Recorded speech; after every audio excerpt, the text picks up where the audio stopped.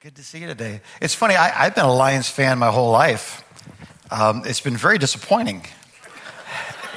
I used to work at the Silverdome when I was a kid. I was on the security team. I think I lied about my age. I was 16, but I told them I was 18 or whatever.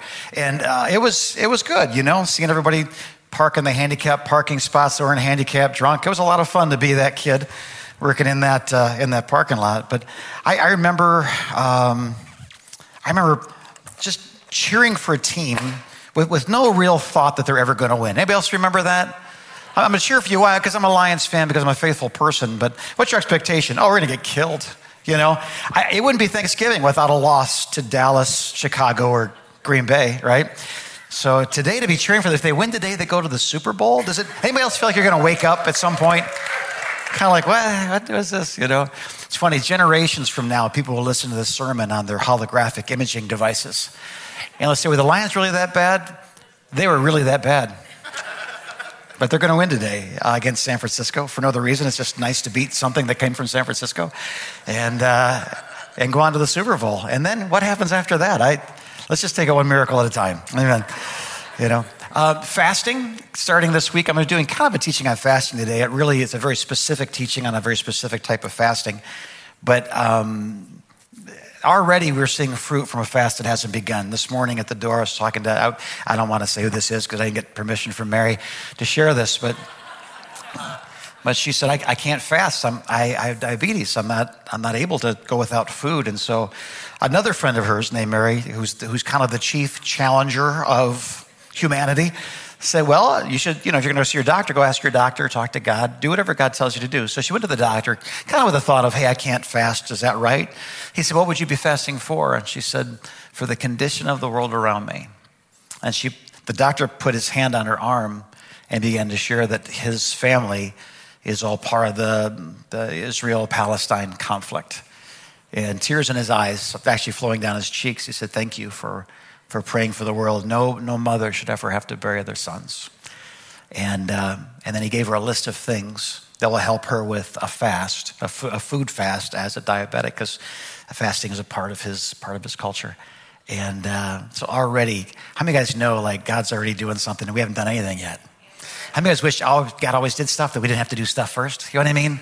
And he does a lot of that. But let's get ready for this today. So there's three schools that God's going to use to mature you. And I fear that we've overemphasized the one and underemphasized the others, even though one is unavoidable. The school we call inspiration, application, and perspiration, right? Inspiration, man, for God so loved the world, Application, so you got to forgive your neighbor. Like, I'd really rather not.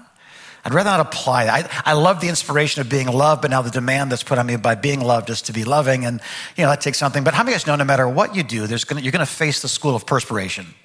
There's going to be things that are bigger than your faith, and your faith will either have to grow or be diminished through the trials that you face. Does that make sense to you? Do you understand that? So when you have this, I want to be inspired, but I don't care to exercise it in application. That's okay, but when it comes time for the school of perspiration, you're a second grader taking a calculus class. The best time to learn how to pray for the sick and see them recover is not when you have cancer. It's long before that. Being inspired by the word, Jesus is a healer. Somebody say amen. Call upon the elders of the church, pray, anoint with oil, the prayer offer in faith. So we do that. And now somebody has cancer. Well, good thing we've had 20 years to practice praying for people. Does that make sense? Same thing, the best time to learn how to fly a plane is not when you're 30,000 feet in the air. The best time to learn how to be married, and how to resolve conflict, it's at the pre-marriage class, not the dear God, what happened to my marriage class. Right? So we have to learn what Scripture says is true. Then we have to apply it at any level we can so when the test comes, our faith can stand. So here's my concern. I think we focus way too much on inspiration because inspiration feels good. You are the wind beneath my wings. The Bette Midler faith, right? From a distance, God is watching us. That's all sweet. And we should begin with inspiration, right? But there's more to this Christian following Christ through life than being inspired. There are tests. In this world, Jesus said, you will have what? Trials, tribulations, tests. So for us to go, well, I want victory and I want inspiration. It doesn't work that way. So we have to take what we've been given and we have to apply it. And then when it's tested, we get to pass the test. Any school teacher here say amen, right? So fasting, how does fasting apply to this? Well, fasting is an application piece. It's not an inspiration piece. If I were to stand up here today and get you inspired to fast, I am a better preacher than even my mother says I am. You know what you should feel good about? Something that feels really bad. Like there's nothing really in it for you, if you will. If you go into it to get something out of it that way, then you might be going into it for the wrong reason. So let's not do that. Like giving, like praying. God's my genie in a bottle kind of illustration. That's not what we want. So what we do want is we want something that we're inspired by. This is truth. Now we need to apply it in a time of peace to prepare for a time of war. And if all we have is inspiration and all we have is tests and we fail to apply, it's not uncommon that we fail. So what, an accelerant? An accelerant is something, and I've never had it, but in every superhero movie, every Batmobile, every Back to the Future, every Men in Black car has a red button. You remember the red button?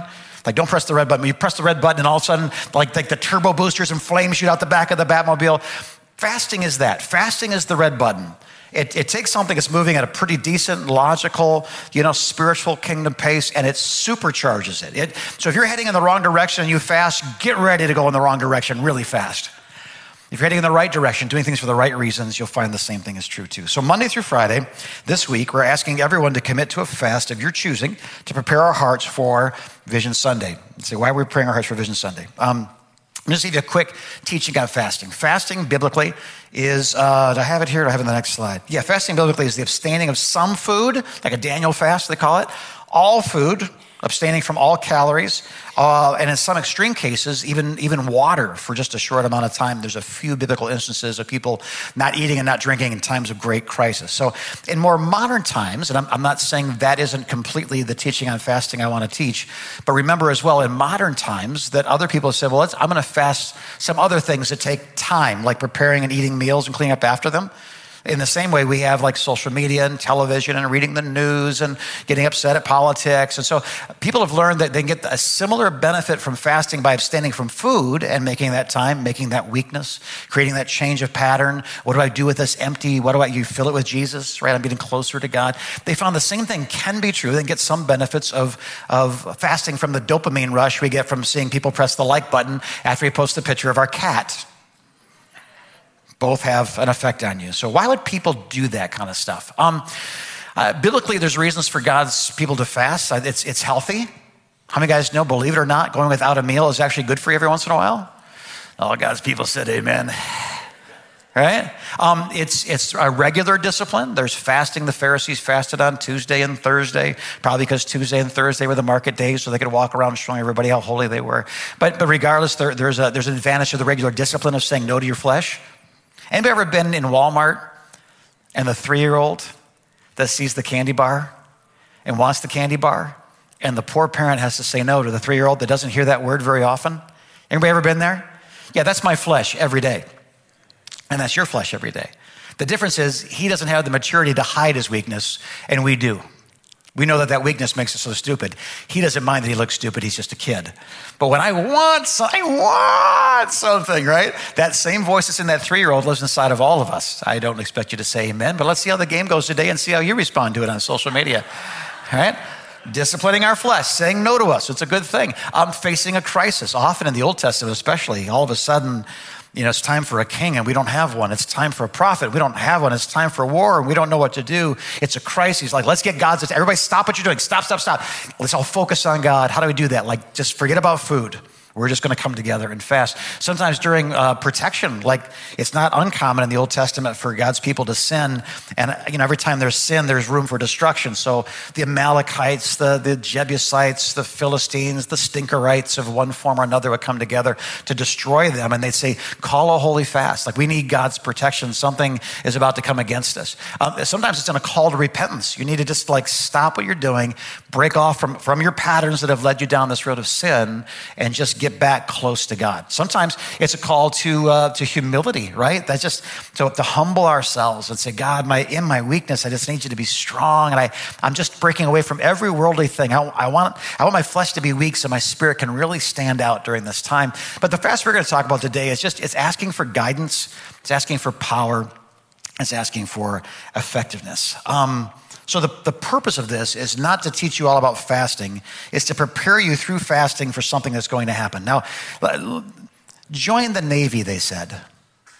It'd be fun, they said. Right? What are these kids, I'm sorry, what are these young warriors doing? They're not kids, they're kids to me, but what are these young warriors doing? Let me ask you this. In all of the Army movies, Navy movies, Marine movies, Air Force movies, there's no Air Force movies, sorry. I guess there is one. A Band of Brothers thing is coming out now. The 8th Air Force are dropping bombs from a mile high. What courage. But these guys are going to be on the ground shooting people. You ever seen in any of those movies the scene where they grab the telephone pole and they do the battering ram against the Taliban? No. What they hold in their hands is not an instrument of war. So why are they training with a telephone pole? This is simply why. It simulates combat fatigue. It simulates the need for teamwork. I don't know if you noticed or not. First thing I see as a military guy is this guy right here. See, he's got his fingers linked together. He's killing. Look at the shorter guy next to him. He's actually pulling down on it. Tall people have a much harder time in the Navy than short people. That's all I'm saying. And this is one of the reasons why. In log training, he's actually supporting himself on that. The other guy's like getting ready to throw up and call on his ancestors. It's terrible, right? But what's he doing? He's simulating combat. It's training you for war during a season of peace so that if war comes, your brain, your soul, your spirit, your friends have been there before. Does that make sense? It's preparing for the real thing. Fasting is an applicational step that helps you prepare for the real thing. When you get there, in that moment of crisis, that moment of weakness, that moment of needing to hear the voice of God, it won't be the first time you've ever heard his voice. It won't be the first time you've ever been weak. It won't be the first time you've ever needed him desperately. So you get there as a team. Fasting simulates the fight, often accompanied by the exercising of your faith. Did you get that? Okay. I was in the pep band, so this makes no sense to me. But for those of you who played, thank you, because I got to hang out with all the girls in the band because you played football, and I think I got a better part of the deal. But this whole like blocking sled thing, and your mark, get set, go, and Brutus and Thor, they start pushing on that bad boy, right, getting ready for that. Well, you ever see one of those in a game? No, so what is that? It's training. It's creating the weakness. It's creating the stress. It's creating the teamwork. It's creating the competition against yourself and with others. What's it doing? It's preparing you during a time of practice for a time of game. Why? Because it's how you prepare for the real thing. They have to know what it's like to go past the fourth quarter in practice, or they get to overtime in the real game and they fall apart. They have to do that. One of the things they did to us in the military, I'll never forget it, and it took me years to forgive them for doing it, is they would take us on an extraordinarily long run. Like say if you're used to running 5, 6, 7 miles in physical training, in PT, they'd run you that far out, and you realize every step I'm taking, you have to turn around and come back. Well, then they turn around and your brain goes, okay, I know exactly, I've got to duplicate that. I know where that tree is. I know where that stop sign is. I can make it to the next thing. And there's the barracks. I'm going to make it. And anybody guess what they did next? They ran you past the barracks. So you learned obedience, not your limits. You learned that you had no limits. You learned that your limits were here, not here. That's what they're doing there. They're pushing them. I love that scene in Remember the Titans where Denzel, has Denzel ever done anything not cool? He's on the ground, they're going, doing grass drills, fourth quarter. What he's doing, he's putting him in the stress of a fourth quarter. God, whoever wants it the most is going to get it. He's doing it during practice. Why? Because he believes there's a game where the fourth quarter will decide the game. What is fasting? It's putting stress on us so that when the real thing happens, we've applied the inspiration through application. Now when perspiration is here, we know what to do. This one may not make sense to you, but I tried to find an illustration that girls could relate to. And we had the Tottinghams and some others over for dinner the other day, and she told a story about her Nona making pasta. And I thought it was kind of cute. So I thought, I talked to a girl the other day. I have a girl illustration. So thank you for allowing me to use your Nona for this. But she said, this is how you make pasta. You make the little hole in the right kind of flour. You crack some eggs and you begin to hand mix it all together. And pretty soon the wrinkles on the pasta and the wrinkles on Nona's hands are a little unintelligible. They look about the same, And she goes, Nona, I can't believe you do this every time you make pasta. She goes, I don't. I use the pasta machine over there in the cupboard. She said, why do you do this? Because my grandmother taught me to do this. And I'm your grandmother, and I'm going to teach you how to do this too, because someday you'll have a family. Actually, didn't you call it pasta boot camp? Yeah, no. So the word boot camp was there, so it became a girl illustration. What is it? It's simulating the weakness right? It's simulating the stress. It's simulating the teamwork. It's simulating the responsibility. It's preparing you for the real thing. Someday you'll have a family of your own. And if you ever want to make pasta the way my Nona made it, this Nona has to teach you how to do it. Does this make sense? Does this make sense? So fasting, again, it simulates the conflict without the conflict. It trains and qualifies you for things like going to war, playing varsity, or making Nona's pasta. Now, to quote Nona, capiche? You need any more illustrations, or you got it? What is fasting? Fasting is preparing us for the realities of spiritual warfare. Fasting is preparing us for the competition of being faithful to Christ. Fasting is preparing us for the time when it's our turn. So if we are inspired to do great things and we're tested in great ways, but we've never worked those muscles, then maturity doesn't happen because you got older. Anybody ever seen somebody that's a husband, but they're not really more than a 7th grade kid? Or a 7th grade girl, or you know what I mean? Because you get older, chronology is not maturity. Experience is maturity. There are probably 12-year-olds that are more mature than 16-year-olds because they were raised on a farm. They've been driving dad's pickup truck since they could reach the pedals. They've been getting up in the morning, milking the chickens since they could reach the nipples. That was just for those of you who are falling asleep. I thought I'd bring you back in again. Some of you decided to fall asleep as soon as the word fasting was mentioned, like, oh, the lions. So switch gears. Fasting, vision, and obedience have always been really good friends in Scripture. They always have been. People who fast because I just want to hear your voice. It just gets me closer to you in worship.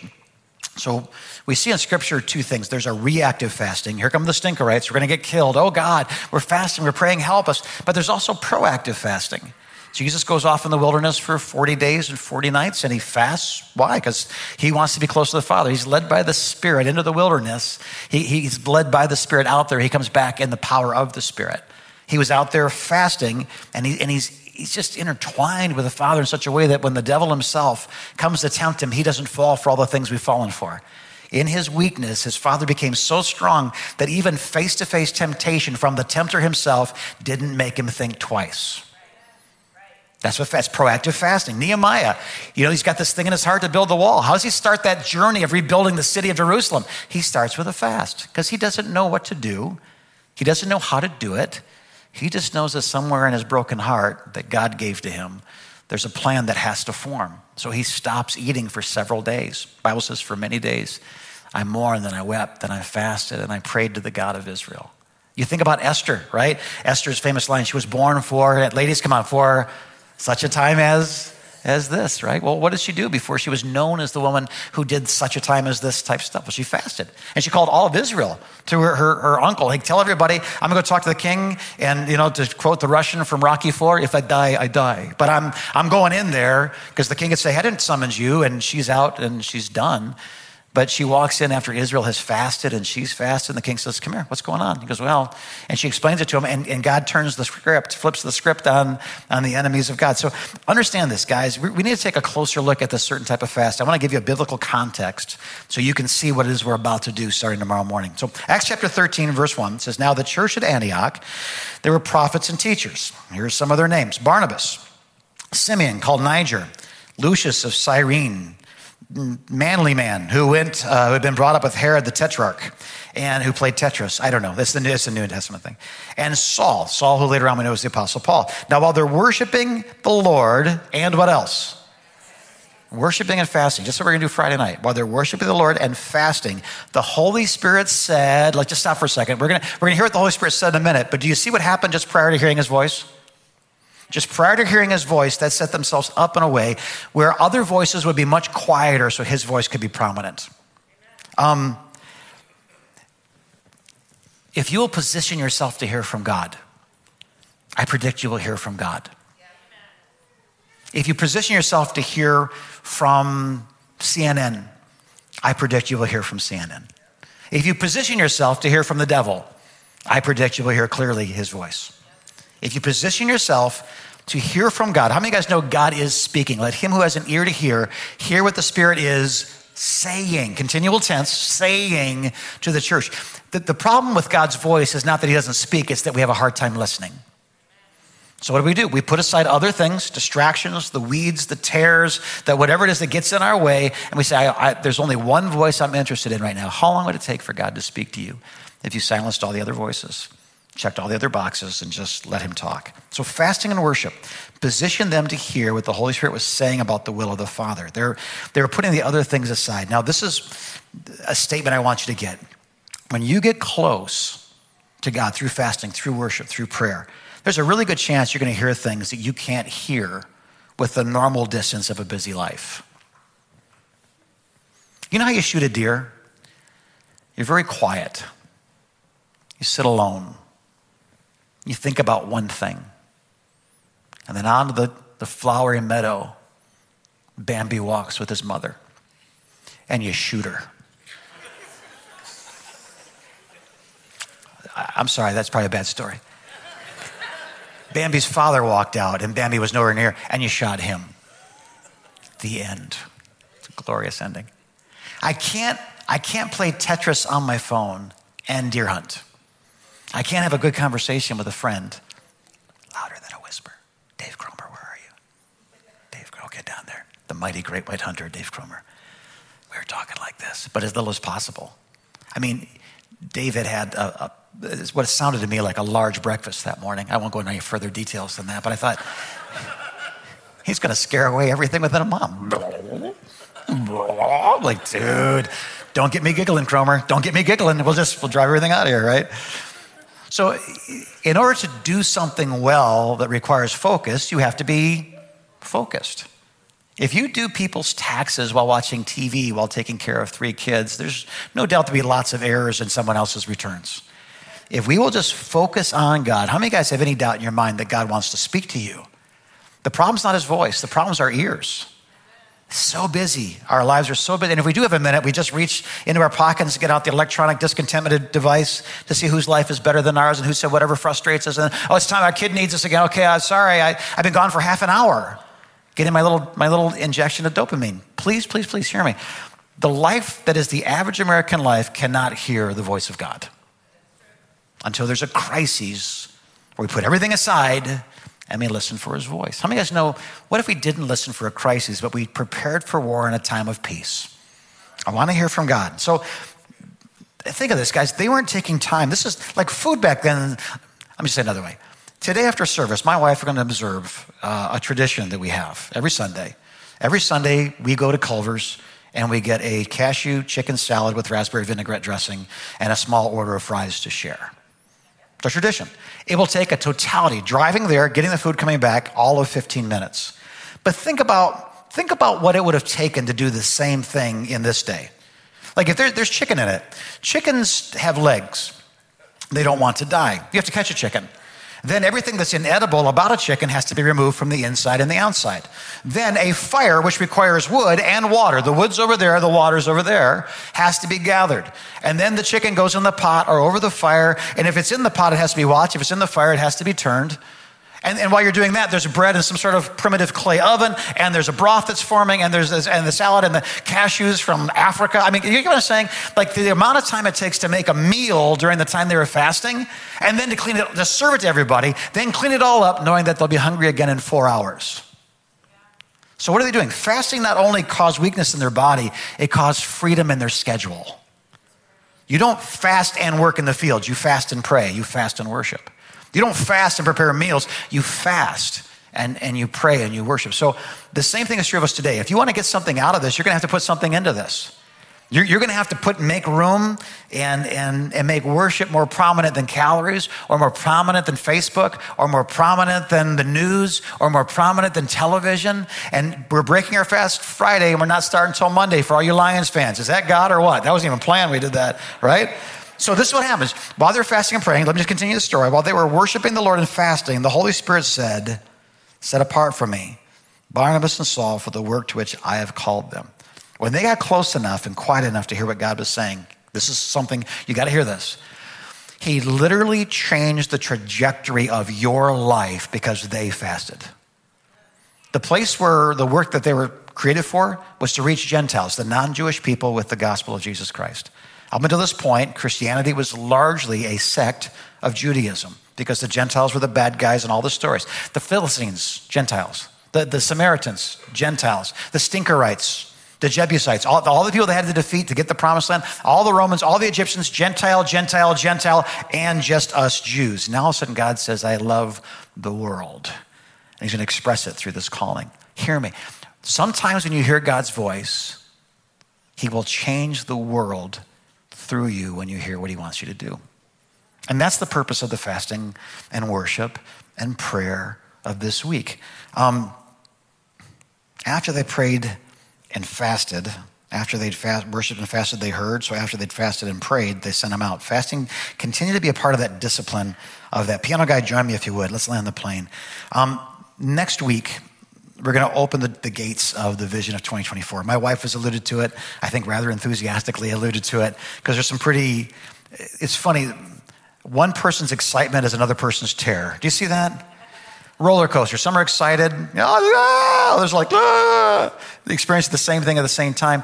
This upcoming season, 2024, it isn't like we planned this, but opportunity, timing, resources come together. So we're going to be talking next week about missions trips to some pretty cool places.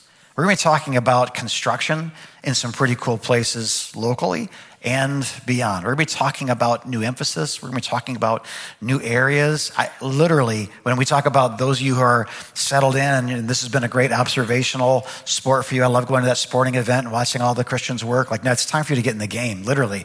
We need to send some people to some places to do some things, and we're not having gaps in our ministry portfolio. This is not going to die in childbirth. That makes sense? This has to be strong. So we're going to be raising people up from among us, within us, and going out and all this kind of stuff. It's pretty cool. Investments we're going to make, expansions we're going to do, and there's one that we're holding until kind of almost the end of next week's service. But it is singularly, babe, is this true? The largest task we have ever taken on as a congregation. This will be the singular largest thing we've ever done. So, woo! It's just nuts. And it isn't like I said, let's go find one of these. It's like something came to us and we have prayed and we have fasted and we have steadied ourselves and we've calmed ourselves and we've listened and we are prepared to obey in 2024. So I want you to walk in the next week with a clear mind. I want you to walk in next week with clean hands.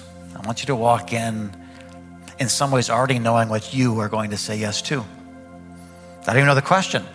Let me just tell you the best way to follow Jesus. Say yes first, and then later on find out what you said yes to. Seriously. You want a life of adventure, or do you want a life that matches, a very predictable pattern? The God we serve is unchanging, but he does move quite a bit. A lot of movement following Jesus. And he spent 3 days there, and then he walked for like 12 days and spent an hour there, and then walked like 3 days. Like, if you're going to follow Jesus, your legs, your calves, when you walk in shirts, are going to look like a 7-10 split. Because that's what happens. So instead of saying next week, I'll pray about it, I want you to be positioned through worship, prayer, and fasting to say, I've already prayed about it. I know what I'm supposed to do. I didn't know what it was, but I know in my heart I already said yes to it.